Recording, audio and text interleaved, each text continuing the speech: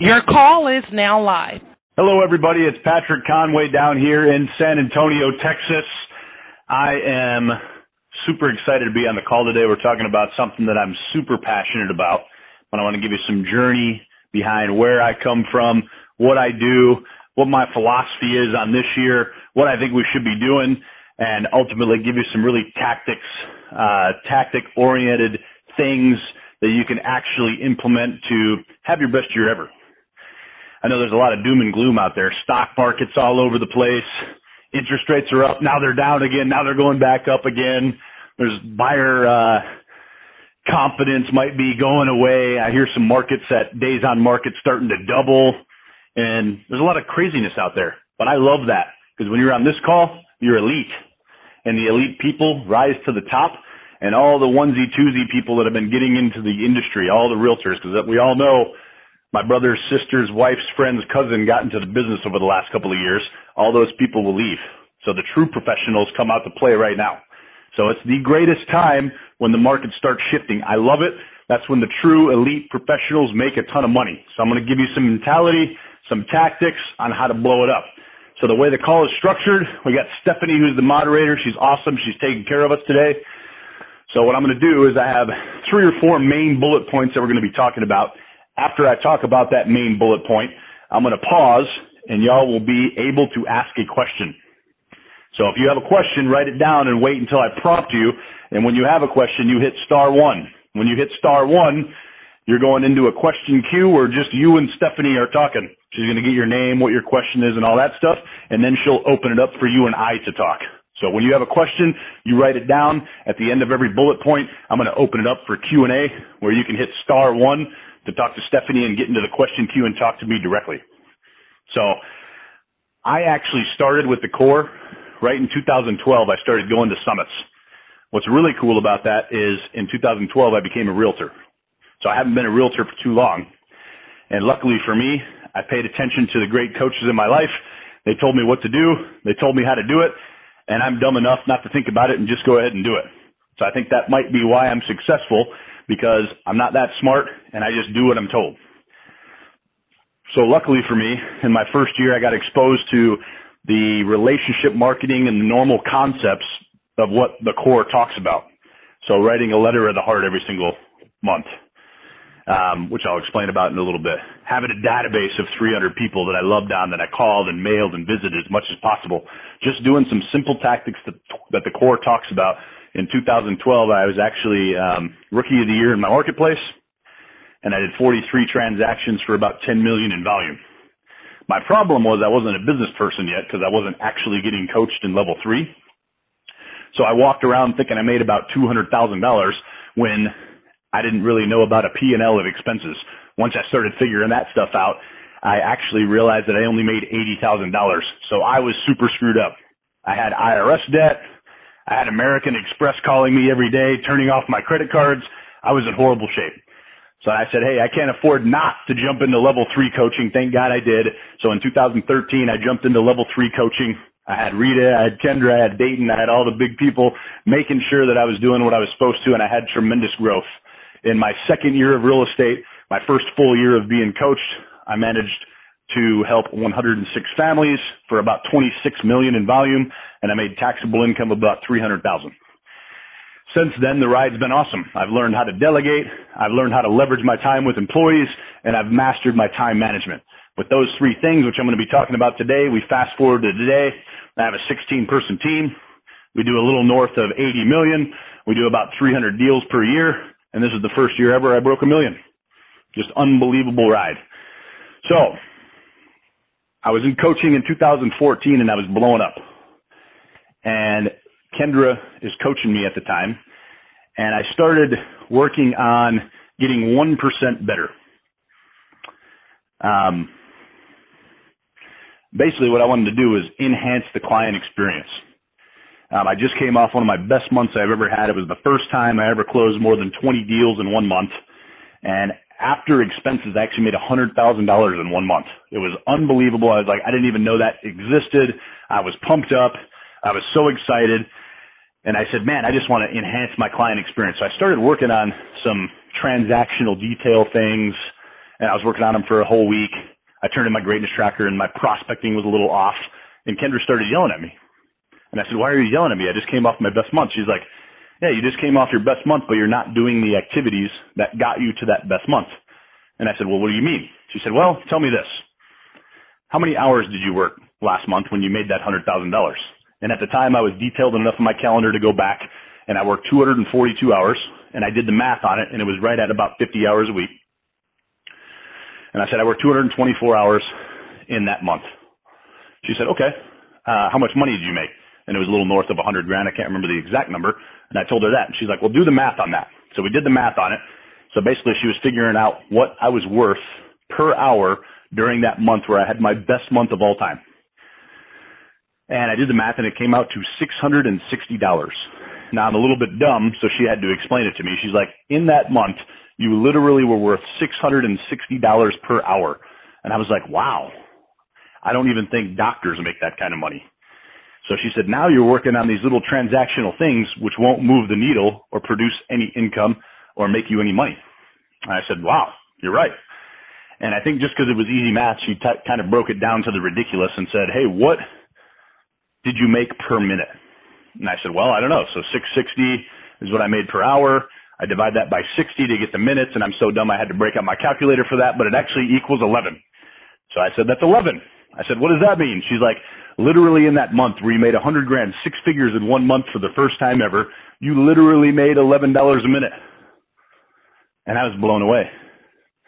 So I sat there and I'm sitting on my computer screen, and in the little bottom right-hand corner where the time says 2:08, when it clicks over to 2:09, every single day I'm at work and I see that minute change, I think to myself, wow, did I just earn the $11 per minute that I earn when I'm doing the right things in real estate?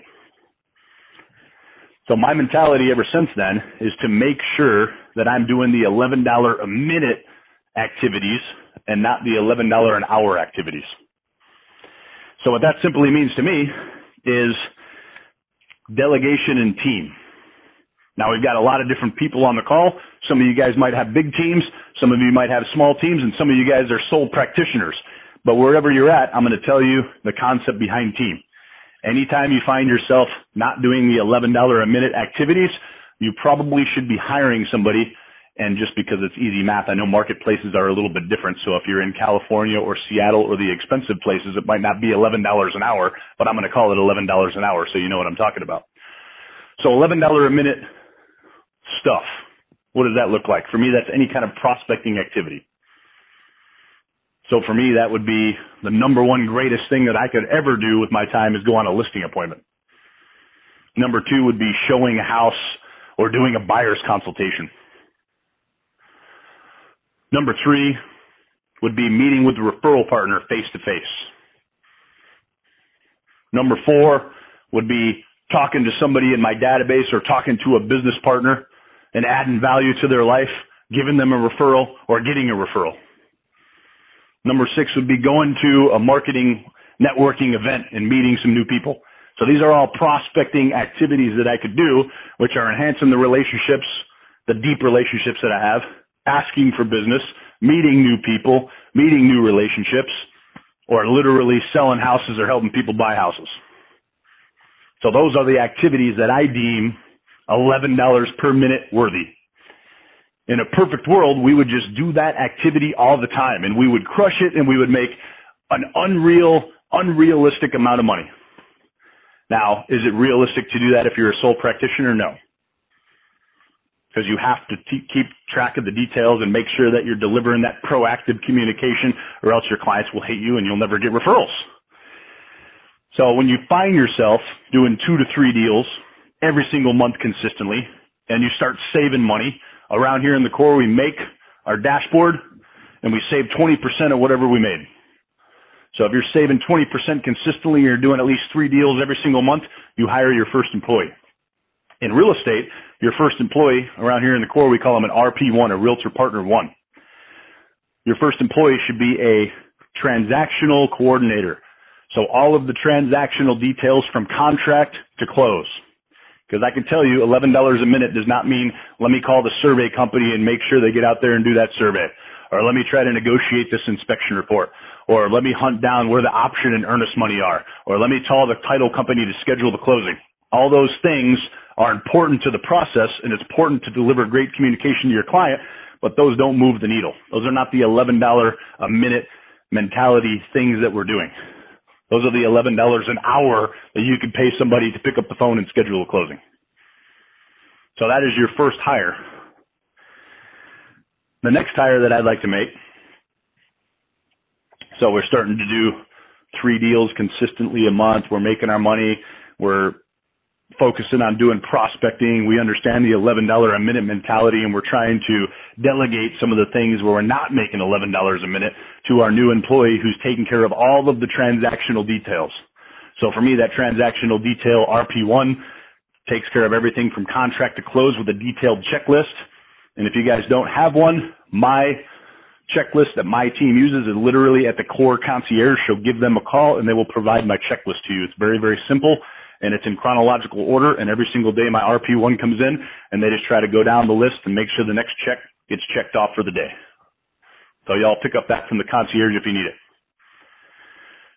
After we're doing that, that RP1 transaction coordinator should free you up to continue to do those $11 a minute things where you're prospecting and you're starting to gain more momentum and you're starting to do more deals.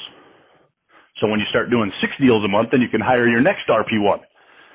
So your first hire is an RP1 that takes care of the contract to close. Your next hire is an RP1 that takes care of marketing things for you. So what that person does is they help you manage your database of people. Around here we have 3 lists that we work off of. We work off a VIP list, all the people that are super important in our life that have the capacity to send us lots of leads and lots of deals. They're wealthy, they're influential, they're awesome in our life, and we know them on a deep level. We want to make sure we're taking great care of them. Then we have another list of all of our favorite people, our favorite past clients, our best friends, our best business partners. They're all on this list, our favorite people. Now, they're not necessarily a VIP because maybe they don't have the capacity to send us a whole bunch of leads, but they would for sure send us 1 closed deal per year. And then everybody else. For me, everybody else is, they have to pass the grocery store test. So the grocery store test, if I'm walking down the aisle and my friend Bo Vasquez is walking down the aisle, I say, Bo, how you doing? He'll say, Patrick, what's up? So I know you, I recognize you, I can call you by name, we're in relationship. I have a lot of realtors that have 5,000 person databases, and I disagree with that. I think that's good, but I think that's a farm. So for me, I work off 3 lists. I have a VIP list, I have my favorites list, and I have everybody else.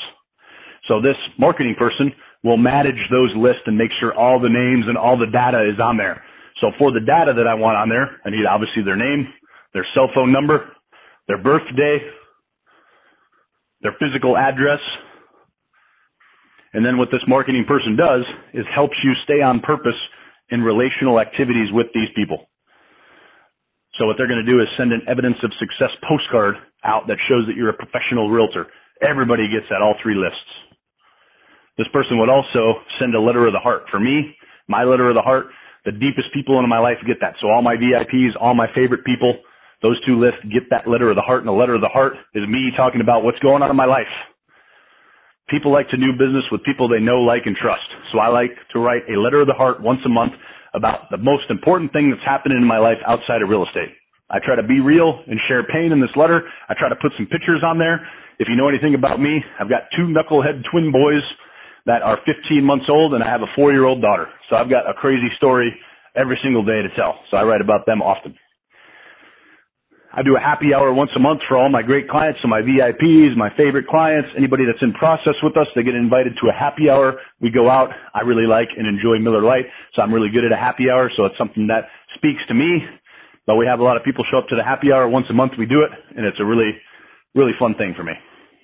So the details of these happy hours and where we're going to do it and trying to get a special deal from the management at the place, getting the invites out, who gets the invites, making sure that we execute a poker chip. Everybody that walks through the door gets 2 poker chips from us because we'll buy them 2 drinks. We don't want people getting too rowdy. So these are all things that are executed by that RP1 marketing person. So to review here, the first person we hire when we're doing at least 3 deals is that RP1 contract to close. I have my checklist that literally you can get from the concierge if you don't have one. And then number 2, I hire another RP1 that takes care of the marketing stuff, making sure our details of lists are there, making sure that we're doing everything on purpose in terms of a letter of the heart, in terms of an evidence of success postcard, making sure we're doing a monthly happy hour. These are all things that the details can be controlled and done by the $11 an hour people. So you're not doing those details so you can continue to do the $11 a minute stuff. So that's what's all about delegation. Letting go of some of those details that the hourly people can handle in your life. They're very, very important. The details are super important, but I can tell you if someone can do it 80% as good as you should hire them to do that. Because you don't want to be stuck in that $11 per hour task. You want to be stuck doing those $11 a minute tasks where you can really move the needle and make just an unfathomable amount of money. So for right now, I've gone over a lot of stuff. I've gone over some journey. I've gone over what my mentality means around $11 a minute. And I've also gone over a bunch of delegation and who we should start hiring right out of the gate to help us stay in those green time activities. So what I want to do is open it up for questions. If you have any questions on any of that stuff, just hit *1. Stephanie will pull you aside. She'll get your name, and then she'll open you up to me. So you have a question, hit *1. Don't be scared. I like questions. It's okay to hit *1. So I'll give you 30 seconds or so to regroup, figure out your question, and hit *1. Stephanie, let me know if anybody's in there. We do have several guests in queue. Give me just one moment, please. Several questions. I like it. Active participation. That's what it's all about. Okay, our first question comes from Beth. Your line is open. Beth, how are you? Hi, I'm great. Thank you. How are you? I'm doing fantastic. Great. My question is, how do you track your time? Because I've had a hard time trying to do that myself when, always multitasking, or I feel like I lose so much time just in, or not, I shouldn't say lose time, but spend a lot of time just on replying to emails, and I have no idea how I would track all that. That is tough. Mastering time is one of the biggest things that's going to be a struggle for a realtor that we ever have. So I'm always working on my time. As soon as I said it at the beginning of the call, I almost wanted to take it back because I said I was a master of my time, and that's totally a lie. So Kendra coaches me. She yells at me all the time about how I do not manage my time very well. So I can tell you it takes lots of practice. And the other thing I can tell you, have you ever worked on a time blocking calendar? I do try to block time on my calendar. I don't know if that's Cool. the same thing. I use my Google Calendar. So I'm going to actually, one of the bullet points that we're talking about today, the third bullet point is all about time management. So I'm going to give you some good tactics, but time blocking your calendar and making sure that you're doing the most important things first. So one thing that I can tell you is there's a lot of things that we need to accomplish per day. The most important things for me are one of two things: the things that make me the most money, or the things that that save me the most time. So when I'm looking at my list of stuff to do, I do those items first. So if it saves me a bunch of time and makes me a lot of money, I do that first. Mm-hmm. So I'll get to some of the other tactics on time blocking and what we can do, but there's an exercise that we teach at the core, and it's a calendar, Monday through the weekend. So there's 6 boxes, and it's Monday, Tuesday, Wednesday, Thursday, Friday, and the weekend. And it starts at about 7 a.m. and finishes at about 8 p.m. And the first things that I do in this is I put in my start time every day and my end time every day, which is very important. The next things I do is I put in all of my green time activity, those $11 per minute activities.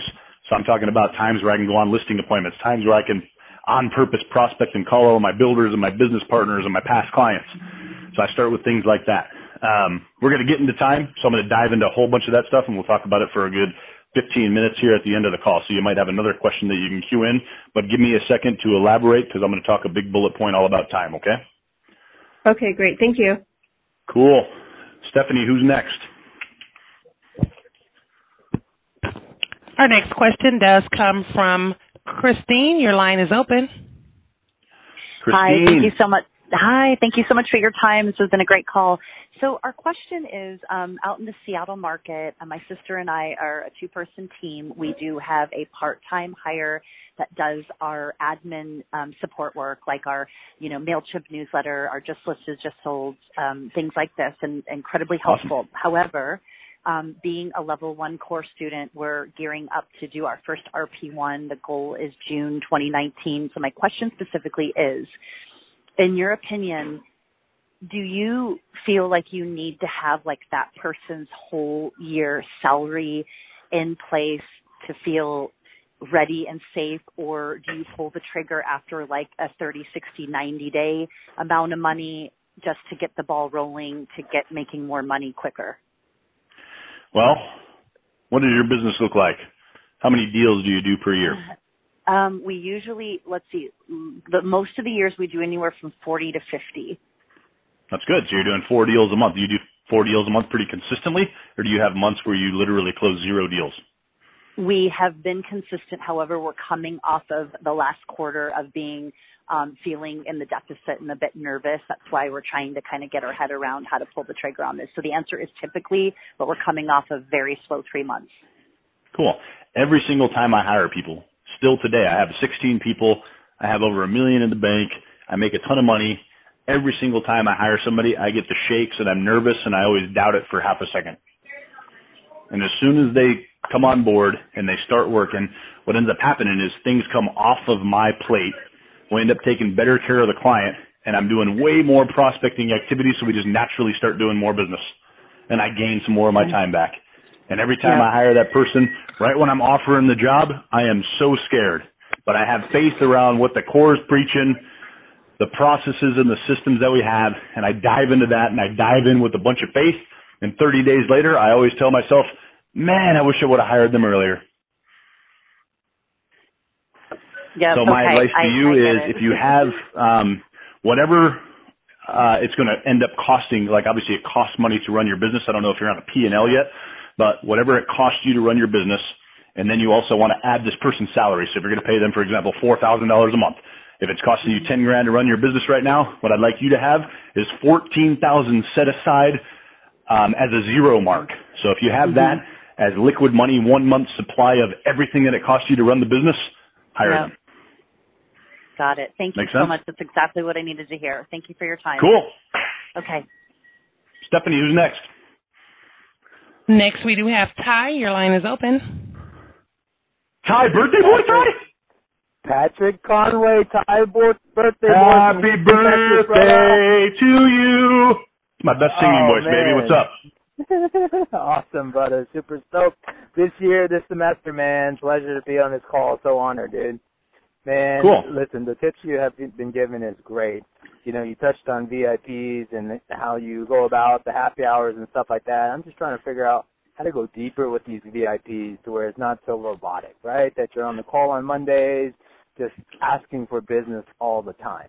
What is it? Cool. So Ty is, everybody on the call, Ty is a high-level guy, level 3 student for a while.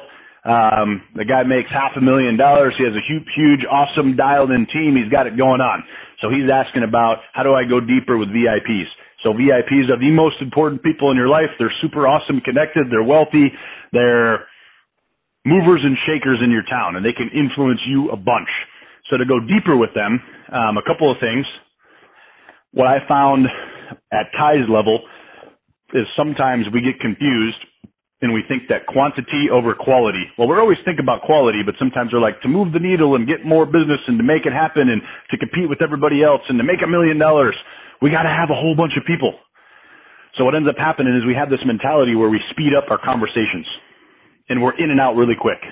And we're trying to figure out like, hey, how you doing? Okay. How's your family? Okay, great. Can you send me some business? Okay, bye. Right? So I don't know if you're doing that, Ty, but I got caught in that big time. So when I'm talking to my VIPs or I'm really talking to anybody, my rule is I got to tell myself all the time, 3 questions, 3 questions, 3 questions. So every time we're talking, I make sure to ask them 3 questions. When they bring up a topic, I want to ask 3 questions about that topic. Right? So if I ask them how their family's doing, they're like, oh, my son's just dominating at basketball. I'll be like, oh, what position does he play? How many points did he score the last game? Does he have ambitions to play in college? Right? So that would be 3 questions. I go a little bit deeper. So I think that's a huge thing. The other thing is chase what you want.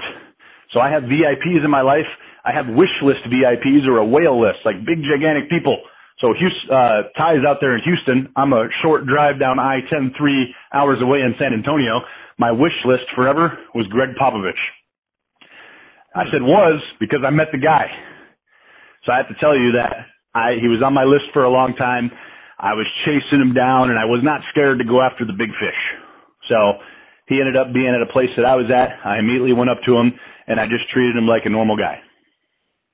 So sometimes there's big whales, big VIPs in our marketplace, big business owners, and sometimes we're like, I'm just a little lonely realtor. What do I have to offer them? Well, you need to have faith in your own skills and know that you are the best realtor of all time, and they need to know me. So when you have that mentality and you're going in there being genuine and grateful for the opportunity to meet whoever it is or talk to them, you'll go in there and make sure you always ask 3 questions, and it'll enhance your relationships for sure. Love it. And we can dive into a whole bunch more than that because Ty is actually my student this semester, so I appreciate it, man. Stephanie, who's next? Okay, next we do have Rika. Your line is open. Hi Rika. there. I just wanted to ask, hi there, Happy New Year. Thank you. For your prospecting activity, the 5 prospecting activities, I just want to clarify what 3, 4, and 5 were. 3 was meet with referral clients face-to-face. It was 4, calling your database. Oh, geez. So number 1 for me would be, I know I started listing them off, and I think I didn't go in order. But number 1 by far would be a listing appointment. Number 2 would be a buyer's consultation. Number 3 would be actually showing a house. Number 4 would be meeting with a referral partner, so either a business person or a builder.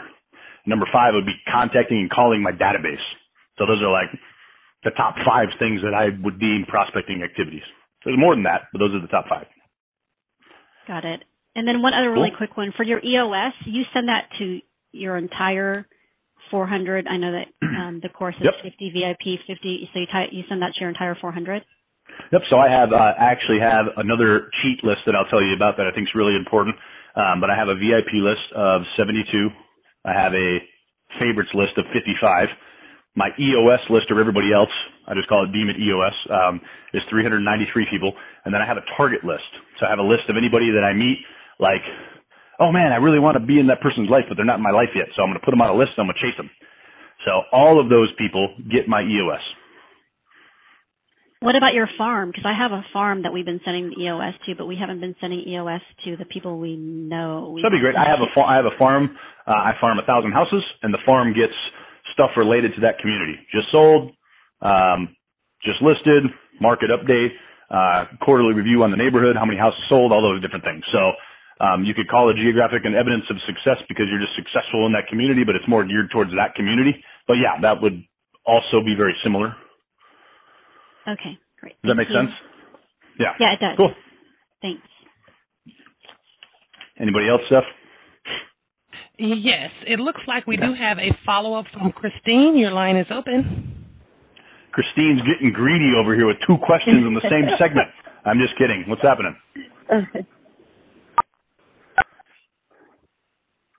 Oh, did she hang up? I was just kidding. Okay, you can ask some questions. Well, Sorry, guys, that was a mistake. I don't have a follow-up. Sorry. Oh, okay, good. I scared her off. I was just kidding. All right, Stephanie, we got anybody else? Yes, we do have a question from Mike. Your line is open. Mike. Hey, how are you? I'm doing good. Question for you on the letter of heart.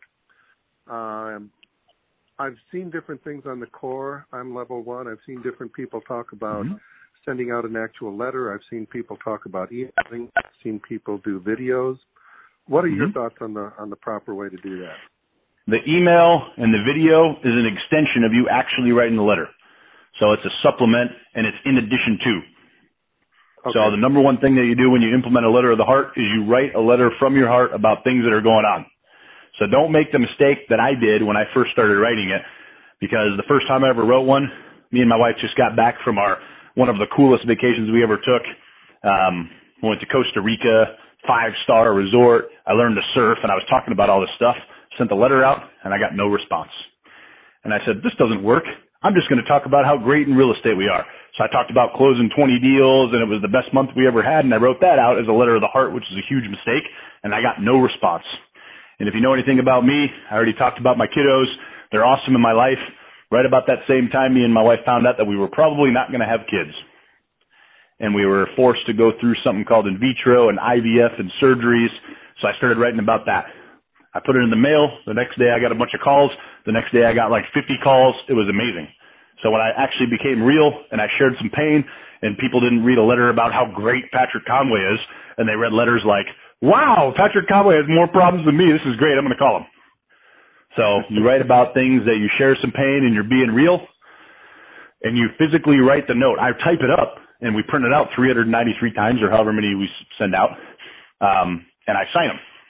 So if I send out a letter, I just sign it, but it's all the same letter. And if I include pictures, it becomes better. On top of that, you can send the letter and do a video. The email thing I don't think is super effective. How slick do you get with the letters? It sounds like you just handwrite them or type them, and you don't even put their individual name on it. It's just a standard letter to everyone, and you sign each one? Standard letter, I sign it, and it goes out. Okay. So what's really great about me and which kept me kind of successful, I think, is that I don't overthink things and I keep things really simple. Some people get beat up like, well, if it doesn't have their name on there, I mean, are they really going to read it? Are they going to open it? What does it list? I don't really think about that stuff. I write the letter, I send it out, I get a really good response. Mm-hmm. Do you put it on letterhead or just a sheet of paper? I put it on a sheet of paper, but I always include pictures. If you can do some kind of watermark paper, it's always better. I know the core in level 3, we send out Coach of the Month, Letter of the Heart, which is always great, and that's always the core does it really fancy. And if it's October time, they'll have like a pumpkin in the background or something like that on the paper. So that could be a step up. But for me, generic piece of paper, really great letter sharing some real pain and some real stuff, and some pictures. So I get them every single time. I had to put my dogs down in October, so I wrote about me and my dogs and the journey that we were on in my 14-year-old lab, and I had pictures of my lab. I got a ton of calls, man. Awesome. So that's what it's all about. Cool? Right. Thank you, Patrick. Yep. Who's next? At this time, there are no additional callers in the question queue. Actually, we do have a caller that just rejoined the queue, and that's Bart. That's Bart. Barton, your line is open. Barton. Hey, Patrick. Thank you so much. Rock and call, man. Appreciate it. Right on. Yeah, so a quick question would just be the concierge. You referred to concierge so we can get a little insight about your practical and a checklist. Could you share a little bit more? Tell us how to get. Yep, you got a pen? Yep, we do. Thank you. 800-660-6670. It says on Patrick's open line call, and I need the checklist, and they'll give it to you. Great. Cool. Excellent. 6670. 660-6670. Yep. Cool. Thank you so much, Patrick. Yep. No problem. All right. Bye. Anybody else?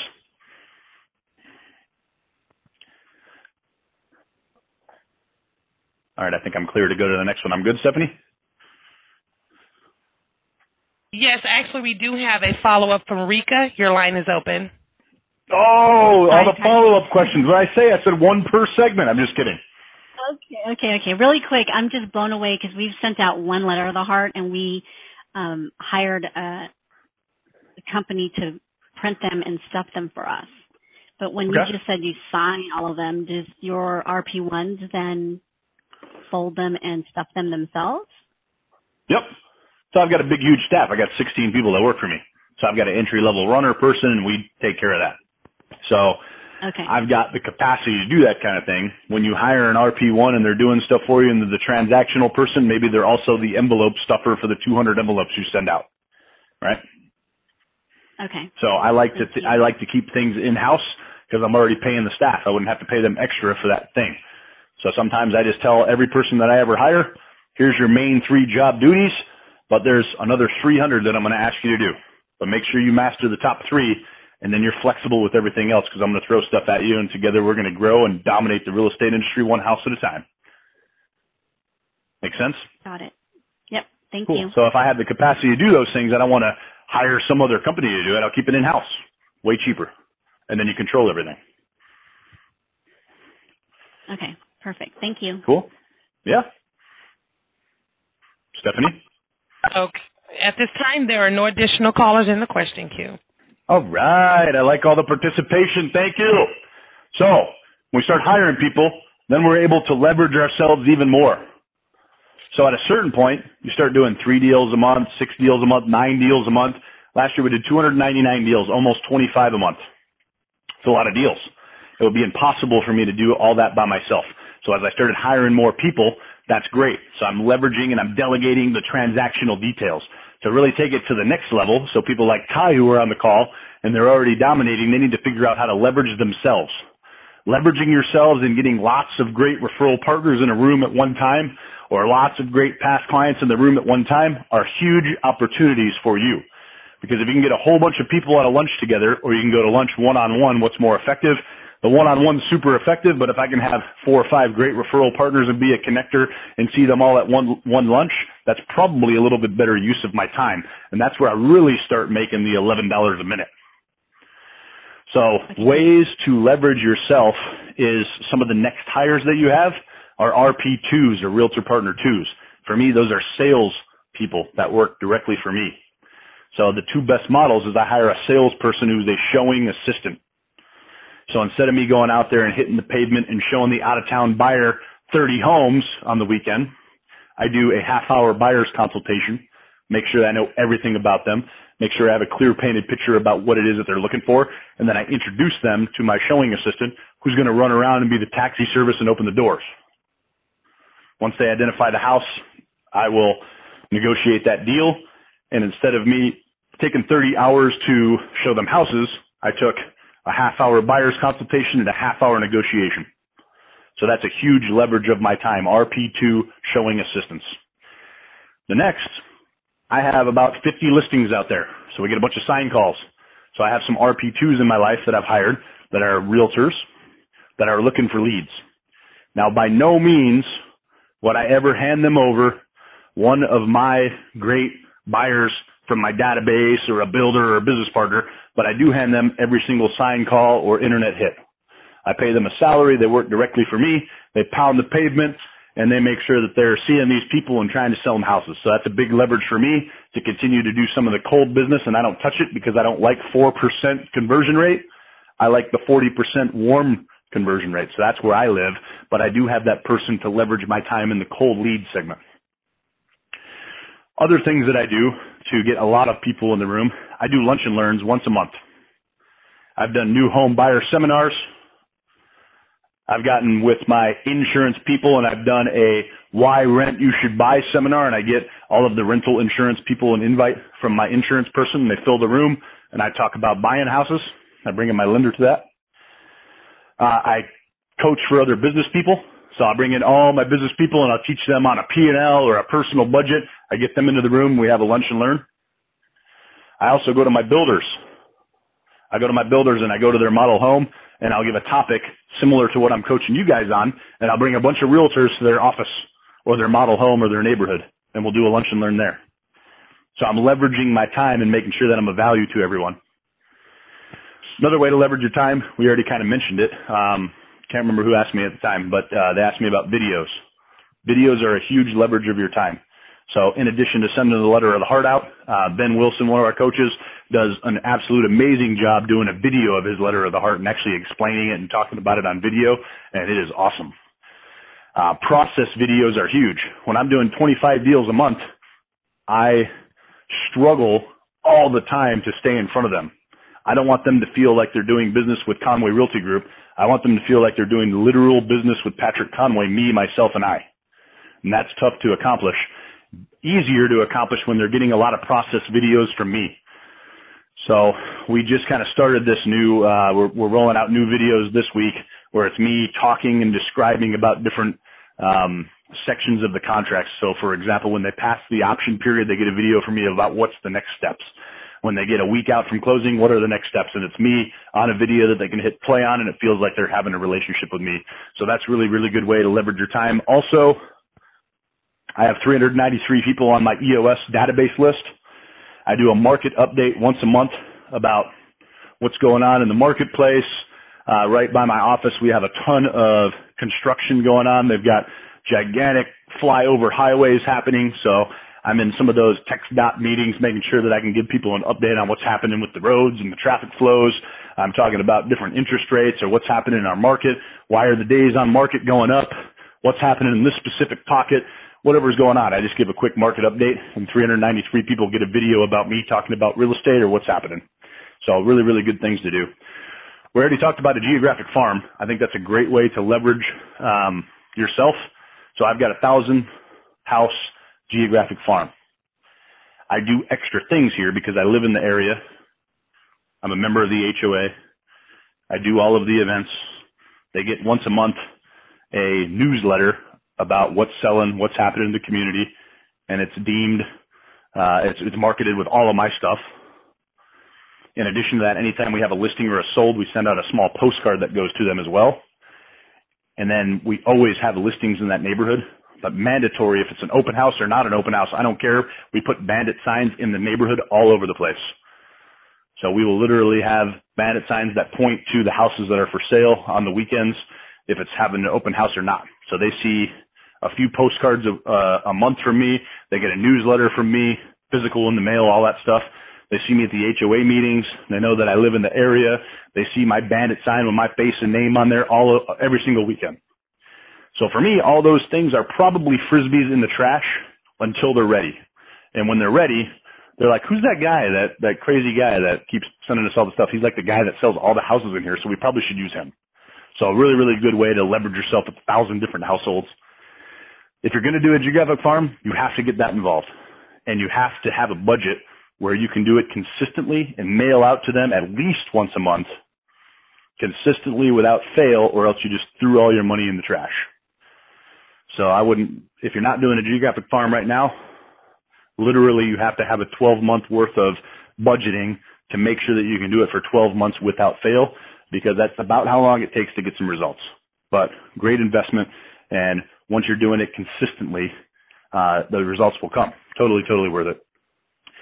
The last thing of leverage that I can tell you about, and something that's probably the most important and the most simple and basic thing that we do, is a 5-day calling plan.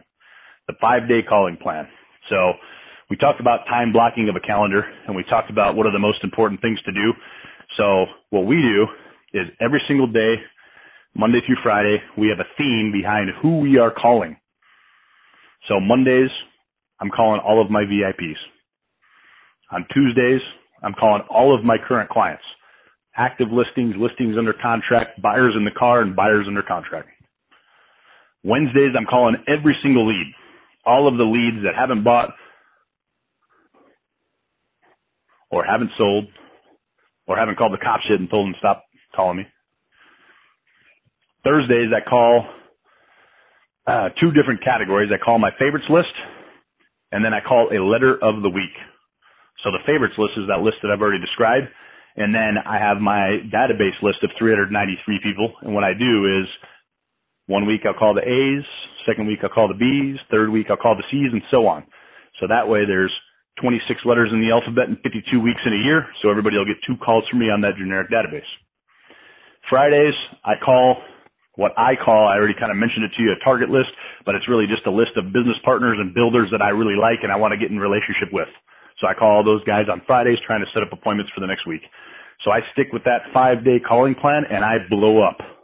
If I actually do it and I stay on purpose and I do an hour to 2 hours every single day and I call that theme day and I'm calling those people with passion and excitement and I'm making sure I'm asking them 3 questions and I have a result in mind, I'm dominating. So that will lead me to time management. But before I get there, I want to talk and open it up a little bit with Stephanie. Again, you can hit *1 and ask a question based on anything that we just talked about. Lunch and learns, builder models, videos, RP2s, leveraging your time with salespeople that work for you, geographic farms, or anything related to time management we'll actually get to here in a second. But if you have a question, hit *1. We'll talk about some of those topics, then we'll move on to the next, which is time management. So Stephanie, let me know when somebody gets in there. I'll give you all 30 seconds to get queued up here.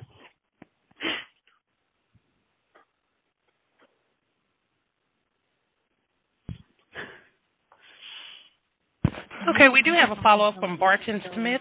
Your line is open. Barton. Hey, Patrick. Thanks so much. So real quick, this might be going down to the minutia too much, but, man, I got to get out of my own way and do what you said. Just follow what somebody else tells you to do. Just do it. But so my issue is that on Mondays, my calls on Mondays, I dig on calling the people that I know are out looking at open houses. So I dig on calling the actives and the status calls on Monday, and then VIPs on Tuesday or Wednesday. Is there? Do you see any issue with that, or should I just? What do you think? Well, I think the people that move the needle for me most are my VIPs, my best business partners, my best builders, my best past clients that get it and send me a ton of referrals. So I want to call those guys on Monday because they just got done with a weekend of fun stuff and seeing a bunch of people. So I asked them about their weekend, and a lot of times they'll say, oh, you know what? I did run into so-and-so, and I think they might be interested in selling their house.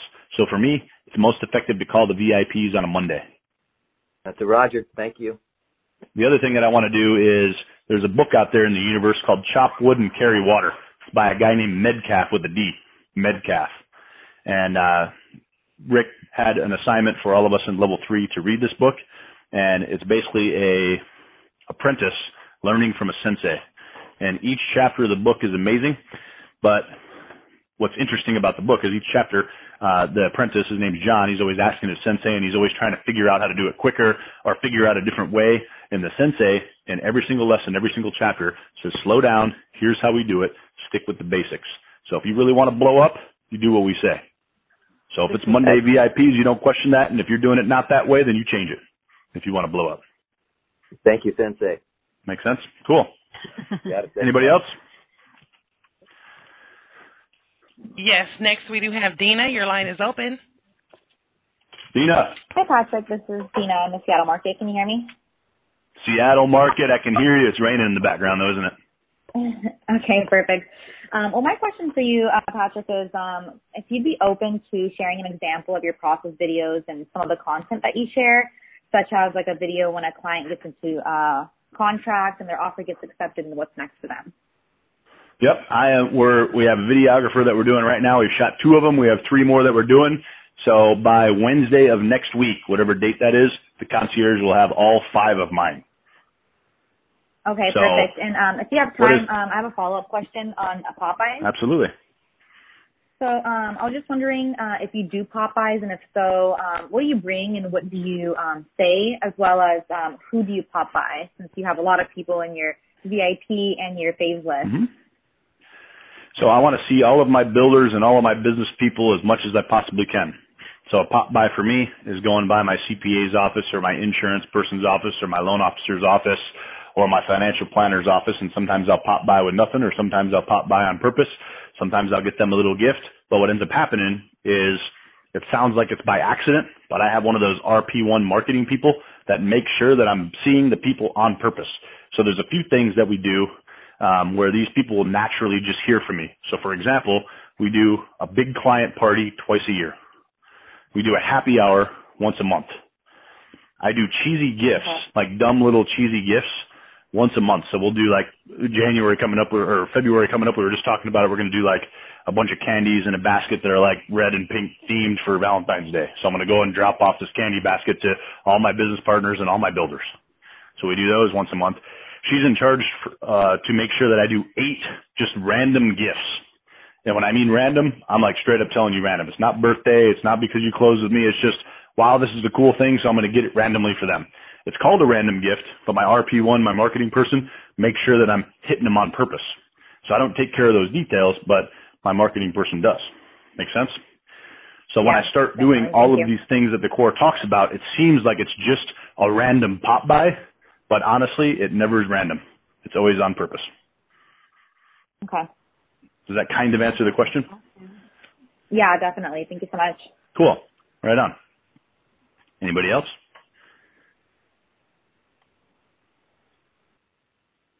Yes, looks like we do have Trudy. Your line is open. Trudy. Thank you. Hi. Hi, how are you? I'm doing fantastic. My question is, oh, great. My question is, with a geographic farm, you said to start with 1,000. What if you're starting fresh in a new area? Would 300 make sense, or that's a waste of time? So I do 1,000. I didn't say start with 1,000.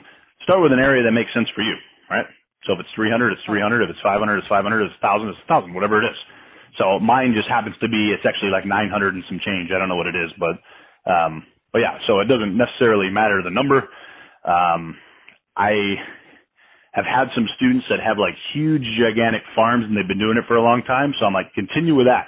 But my thoughts are 300 is probably as light as you want to go. I probably wouldn't want to go anything less than that, because when you're doing a geographic farm, you can't expect to sell every single house that's going to be in there, even if you've been farming it like crazy for 10 years, right? Because people are going to have a relationship with people like me who are in relationship with them. So no matter who's farming the community, they'll still use their realtor. But 300 would be as light as I'd want to go. And I wouldn't want to go much more over 1,000 unless you have just been farming and it makes sense for you. Okay. Does that answer the question for you? It does, but it's a two-part. I'm so sorry. A second part That's okay. that. How about if there's two areas? Should I just stick with one area or the two areas that I'm most heavy in? If it makes sense for you, Kendra Cook, one of the best realtors of all time, had a very small sales price in an area of Nashville, and she literally moved to an area that was a higher dollar sales price and started farming the higher dollar, but she didn't want to leave the lower dollar people either. So when she moved, she still farmed the old area and farmed the new area. So the answer is yes, you can do both, as long as you're consistently doing it all the time. Okay, thanks so much. Cool. Absolutely. Stephanie, who else I got? At this time, there are no additional callers in the question No more. queue. I guess I'm doing a really good job, or I'm just boring everybody to death and they fell off the call. Just kidding. Everybody's still on. All right. So as I talked about the 5-day calling plan, and somebody had a question in the beginning about time management, that is probably something that we'll always struggle with all of the time. But what I can tell you is, from my experience learning 6.5 years ago, being a sole practitioner, not having a team, 2 years ago thinking that my team would do everything for me, even lead generation, and I got really screwed up and really in trouble with Rick. I'm telling you, he was yelling at me a lot. I've been through it all, and all I know is that the most important part of my day when I come to the office is my 5-day calling plan. It's the most basic, consistent thing that we can do to literally dominate the sales in our marketplace. If every single day I said the most important thing is for an hour and a half, no distractions, making sure that I'm making that theme day call with the result in mind, you will win. On Mondays, I call all my VIPs. I'm trying to enhance our relationship by asking them about the weekend, and the result in mind is I'm trying to get them to send me a potential lead or commit to sending me a lead. On Tuesdays, so I'll give you an example of what the Monday looks like. It would be like me calling up my buddy Tom. He's my financial planner. How was the weekend? I can't believe he's a UT guy. I can't believe that University of Texas beat Georgia. It's still blowing my mind. I just think you guys got lucky, and I'll make a little fun of him. It got lucky. Georgia should have won.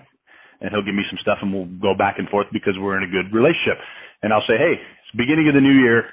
I'm going to take over the world, but I know I cannot do it without you. You're a VIP in my life, and I need your commitment right now, Tom. Can I have your commitment? He'll say, what do you need me to commit to? I'll say, I need your commitment to send me 4 buyers or sellers this year. So I'm asking him for business all the time, but obviously we're in a deep relationship. I can ask him that. Tuesdays, I call all my current clients. I give them an update. 1 of 2 things can happen. I give them an update and I solve a problem because they're mad. That's the first thing I can do. Or I give them an update and they're happy and everything's going smooth. If the number 2 is happening and everything's smooth, I say, hey, in 2 weeks when you close, I'm going to be unemployed. I need somebody else. Can you commit to sending me a buyer or a seller? So I'm asking them for business. Wednesdays, I call all my leads. I'm calling every lead. I track them. I don't care if it was from 2 years ago or 5 years ago or yesterday. I'm calling all the leads. If they're a listing, my sole result that I have in mind is to schedule an appointment for me to visit them at their house. If I can get into their house, I'm getting that listing. If they're a buyer, my sole opportunity is to schedule a buyer's consultation at my office. If I can get into my office, they're buying a house with me. Thursdays, I call my favorites list and my letter of the week. My favorites list is very similar to the VIP. Give them a little bit of a hard time. I like them. I see what's happening. I ask them what's happening with their new year, what their New Year's resolutions are. I share what mine is, and I ask them. I say, hey, Can you help me out this year? I'm trying to have my best year ever. You're one of my favorite people in my entire life, so I need your help. I need you to commit to sending me a buyer or seller this year. So my favorites don't have the capacity to send me multiple ones like my VIPs do, so I just ask for one deal. Same thing with the letter of the heart. Letter of the week. Letter of the week call. So first week of the year, I'm calling all the A's. So I call Mr. Abrams up. Mr. Abrams, I am so sorry. He's like, what do you mean? Well, obviously, I'm Patrick Conway, Conway Realty Group. I know that you know that, but I like to reintroduce myself because I think I've been doing a horrible job. You were one of my best clients of all time. You bought a house with me 3 years ago. I know we talk seldomly, but I just think we need to talk more. How's the house? Did you do some of those improvements that we were talking about? Mr. Abrams, I got to tell you, I literally sold a house in your neighborhood, and they bought it 3 years ago similarly to you, and I sold it for 25% more than what they bought it for. It's pretty amazing. So would you like me to give you a free market analysis on your house? Cool, I'll do that for you, no problem. Mr. Abrams, the other thing that I want to do is ask you for one question, one favor. Of course, what do you need? I need you to send me one buyer or seller this year. And they have to be like you because you were literally, you and Mrs. Abrams, I just need more clients like you. You understood what was going on. You played by the rules. You're literally my favorite clients of all time. Can you do that for me? Excuse me. So I'm having those conversations when I'm calling the letter of the week. And when I'm doing that, I'm asking for business all the time. Fridays, I've got my business partners and my builders. I have a target list that I'm keeping track of, so it's not really a cold call. It's somebody that I want to be in relationship with or heard about or know. I give them some honor, and I ask them for a meeting. Hey, I heard that you're one of the best CPAs of all time. I have a lot of clients that are coming in from out of town right now. There's literally 145 people a day moving to San Antonio, and they need new referral partners. They need new CPAs. They need local guys, and I heard that you're awesome. Let's sit down for a cup of coffee and talk about how we can make some money. Then I go to that meeting, and if I do those things, I am loaded up with prospecting activities. I'm asking for business so much that leads are coming in, and I am just dominating. So the number one rule of time management is to make sure that you're on that 5-day calling plan, and if you do that with those scripts, you will literally dominate. The last thing that I'm going to tell you is that you should, I've already hinted at it, but you should work off of a to-do list. Every time you have a to-do list, you should prioritize the to-do list. Bear with me now because this is going to be a tiny bit confusing, but just if you have 10 things on a list, the first thing that you're going to do is go to number 1. And I want you to compare number 1 with items 2 through 10. And when you're comparing the two, you're going to ask yourself which one makes you the most money or saves you the most time. Whichever one does, you put a check mark next to it. Excuse me.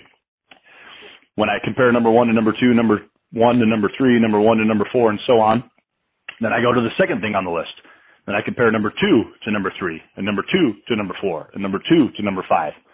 And then I go to number 3, and I compare number 3 to number 4, number 3 to number 5, and number 3 to number 6, and so on and so forth. So basically, I'm comparing every single thing on my to-do list to every other thing on the to-do list, and each of them will have a whole bunch of check marks depending on which one saved me the most money, saved me the most time, or made me the most money. At the end of that exercise, if you have 10 things, it'll probably take you a couple minutes to do it. At the end of that exercise, one of them will have a whole bunch of checks. The one with the most checks you do first. The one with the second most checks you do next. The one with the third most checks you do number 3rd thing on the list. Make sense? So if you priority pair your list of things to do, you will always do the thing that you should do next. So the 5-day-a-week calling plan and prioritize pair your to-do list. You will be winning when it comes to time management. So I'll open it up for some Q&A. Hit *1. We'll open it up for Q&A here. I know the call is just now coming to an end, but I'll stay 5 minutes if you have a bunch of questions. The last thing that I want to tell you, I've got little kids in my life. Little kids are awesome. If you know my story, in a 2-year period of time, me and my wife went through 11 surgeries and a whole bunch of agonizing pain and craziness and the most money I've ever spent in my life.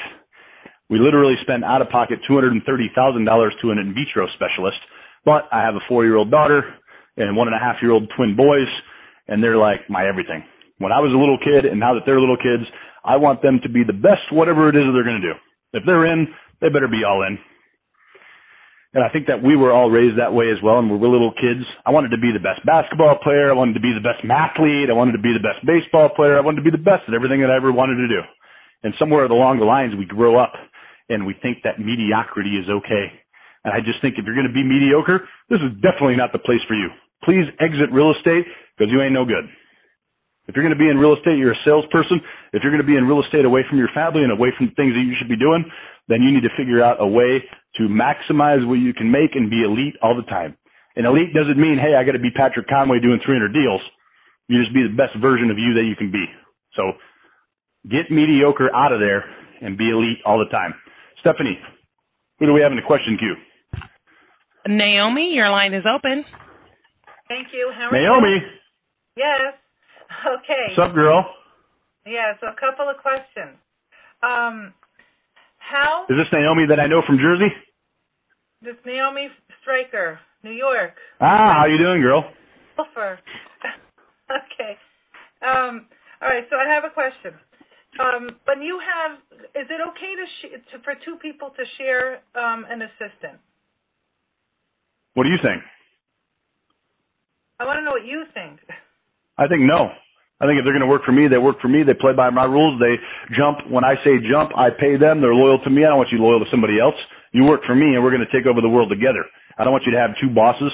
In the book, Chop Wood, Carry Water, which I know you wrote, does John have one sensei or two senseis? I hear. No, I get it. Every semester, do you have one coach or two coaches? You get one. That's right. Cool. Makes sense. One leader. Right. You're the leader. You take them from the other person. You don't share anybody. Got it. Next question I had is when do you make these calls? If you're calling down all your A's and you're doing it for 2 hours, what time are you doing this? What time do you block out? You're starting to overthink it. So I used to time block between 9:30 and 11 every single day, and it was a blanket time block in my calendar.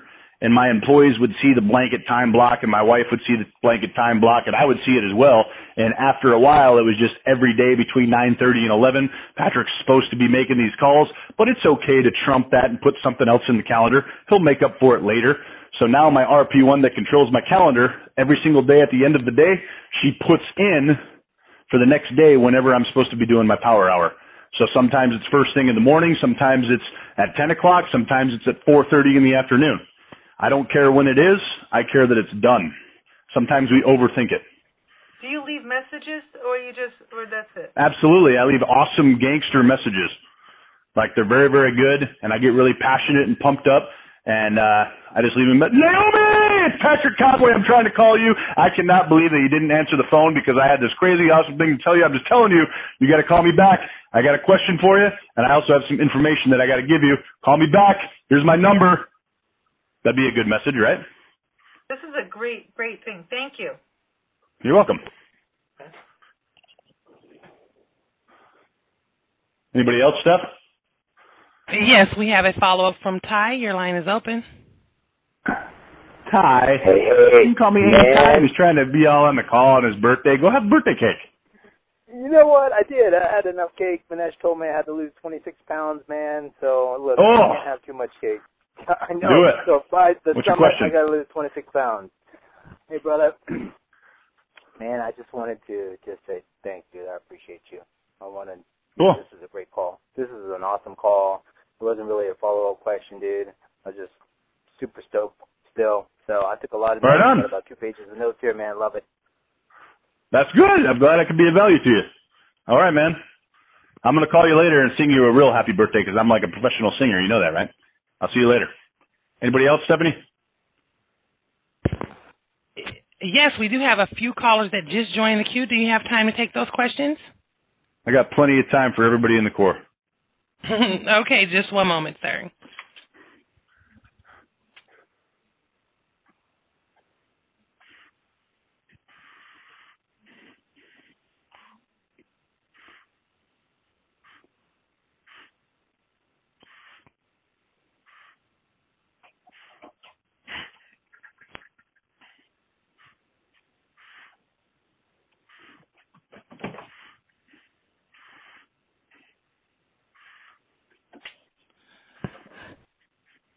Okay, next we do have Danielle. Your line is open.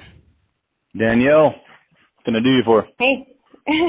Well, I'm just listening to kind of your setup with we're obviously new, just listening to how you set up your RP1s and your RP2s. and it sounds like we're completely backwards. So I just wanted to see, I mean, we do about 150 transactions a year, and we have one secretary, and you're talking about nobody should share assistants. What recommendation would you make? Well, the vision behind what we do in the core is simply so I have a big team, and I do have some salespeople. I have 6 salespeople that are out there hitting the pavement, and they're helping buyers. Every single person that they have as a buyer is my client. So when they have a buyer, they bring them to our office for a buyer's consultation. I meet them, and I let them know that they're my client. And I say, hey, you're my client, but Veronica is going to be showing you all these houses. She's going to take really good care of you. She's your on-the-ground realtor, but you're doing business with me. Veronica works for me. When you get under contract, Chris is really going to take great care of you. Minnie's really going to take great care of you. Here's how our team works. But at the end of the day, I'm the boss. I am your ultimate realtor, so you're working with me. So at milestones throughout the process, they get calls from me. When they go under contract, they get a call from me. Wow, it was great. I can't believe that Veronica got you that house so quick. It was like a couple of days ago, a couple of weeks ago, and we sat down for our buyer's consultation. I looked at the house. I can't believe we got the deal. That's awesome. Congratulations. They get past their inspection period. I call them, wow, Mindy got you through the inspection period, no problem. I know they're going to do this and that for the house. Seems like it's in really great shape. I'm so excited for you guys. I just wanted to call and say thank you for doing business with me. A week before closing, I call them, hey, a couple speed bumps that we got over, weird thing with the survey. I know we got the title company thing worked out. I know Mindy's working hard for you. I know Veronica told me a couple things, but it sounds like we're over that. How are we doing for you? Awesome. In a week, you're going to be closed. I just wanted to say I appreciate you. I'm literally going to be at closing with you guys, so I'm going to be there with a gift. So I'll see you in a week. And then I show up to closing with a gift, and I give it to them. So every client is my client. That's the mentality and the vision that you should have for your business because it's the most profitable. Okay. When that's happening, I cannot do all the transactional things. Veronica, who is out there showing them the houses, cannot do all the transactional things. So I start hiring the people to do the $11 an hour stuff instead of the $11 a minute stuff. When I'm making those honor calls to that client, that's the gold $11 a minute stuff for sure. That phone call is definitely worth $11. Does that make sense? That makes sense. So when you're first starting, now, if your business is operating at a different level and a different vision than that, that's okay. If you really want to get profitable, you would change it. And it's not going to change overnight. And when you're listening to calls like this, or you're at a summit, or you're on level 1 or 2 or 3, it doesn't matter what level. Sometimes it's like drinking from a fire hose, and you're drowning. You're like, how am I going to do this? But I'm just telling you, there's a gigantic elephant in front of you, and you have to eat it, and you just eat it one bite at a time. When you have a coach and you have some guidance, we tell you what baby steps to do, and down the road, you're going to be like, wow, I've transformed my entire business, and now I've got my life back. I've got life balance. I've got a ton of money in the bank. I'm way more profitable than I ever have been. This is great. And you can do it because I've done it. And I'm a knucklehead. Awesome. Cool? Thank you. Yeah. Cool. Absolutely. Anybody else stuff?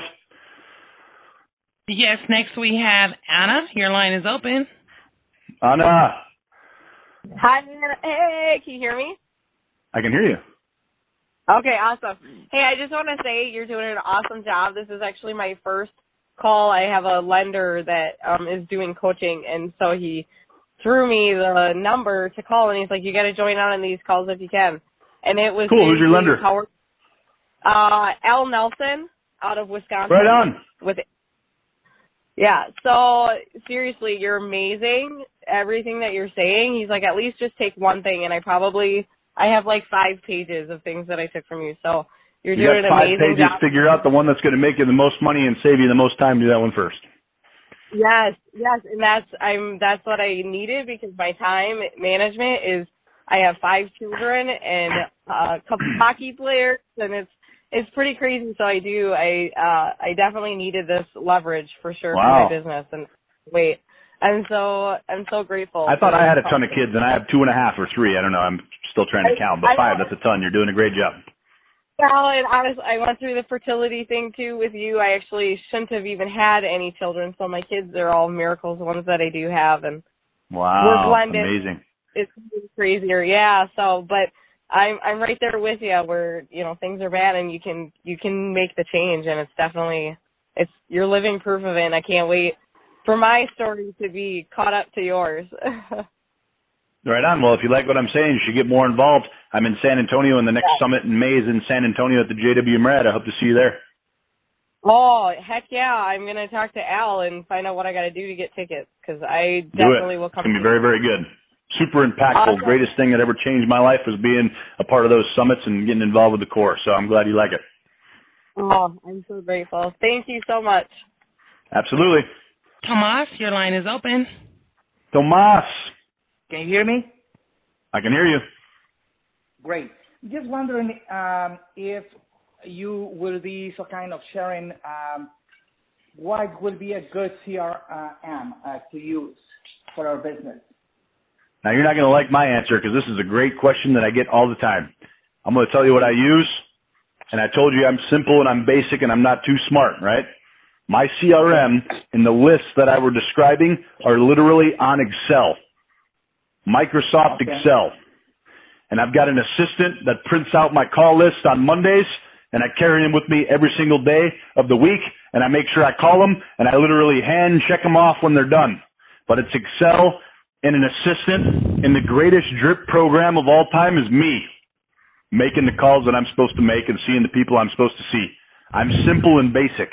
I don't care if it's Microsoft Outlook or Top Producer or some fancy new thing that came out. Nobody beats me being the drip program. There's no drip program that's better than you, Tomas. So keep it simple. Do whatever it is. Make it more simple, but it's got to be all about you and not some electronic email that goes out that people hit delete on. You know what I'm saying? I hear you. I do not have any, and that's the reason why I'm asking, because you are the first one that cool. I listen. Simple the better. You put them in the Top Producer. You like that? Cool. Don't spend a bunch of time on it. Don't overthink it. Just make it easy. The easiest thing for me is where I can print out labels very quickly so I can physically mail those letter of the hearts and evidence of successes to them. It's something where I can print out and say, hey, I want to call the A's this week. Can I print it out? Cool. For me, Excel is the easiest to do that. Beautiful. Thank you. Right on. Anybody else? Yes, we do have Valeda. Your line is open. Valeda, I like your name. Oh, thank you, Patrick. Patrick, I want to say thank you for the call. Thank you for lending your wisdom with us all. But I wanted to ask you a question regarding when you're a first-time realtor. You've been less than a year. You have had, say, at least 5 sales, not approaching your first year. What could you help them to get to where you at, even if it's small steps? Cool. I can definitely give you that because it wasn't too long ago where I was doing no business. 6.5 years ago, I was doing no business. And I got to tell you, it's not my wisdom. I appreciate the good, kind words, but I'm just a really good sponge and learn from better people than me, and I'm just able to regurgitate what they told me. So it's not my wisdom. It's borrowed from other better people. When you're first starting out, I would definitely do this. I'd go through all my phone contacts. I'd go through my Snapchat and LinkedIn and my Facebooks and anywhere where I have friends. I'd go through my Rolodex, whatever you got, and I would do the grocery store test on all those people. And I'd make sure that I've got them all on a list. Everybody that would pass that grocery store test. And the first thing I would do is write a letter, and I guess you could deem it a letter of the heart, but you're talking about real estate and why you're passionate about it. What really makes you tick. And I would probably say like, hey, I'm so involved in this stuff that I'm on this great coaching program where I got exposure to this really great realtor and I'm learning and I'm literally going to take over the world with real estate, but I can't do it without your help.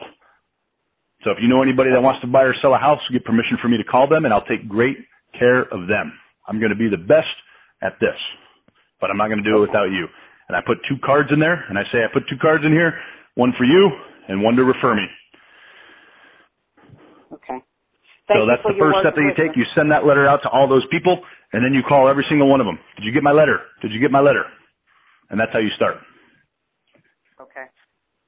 Thank you. Any other question with that? Cool. Stephanie?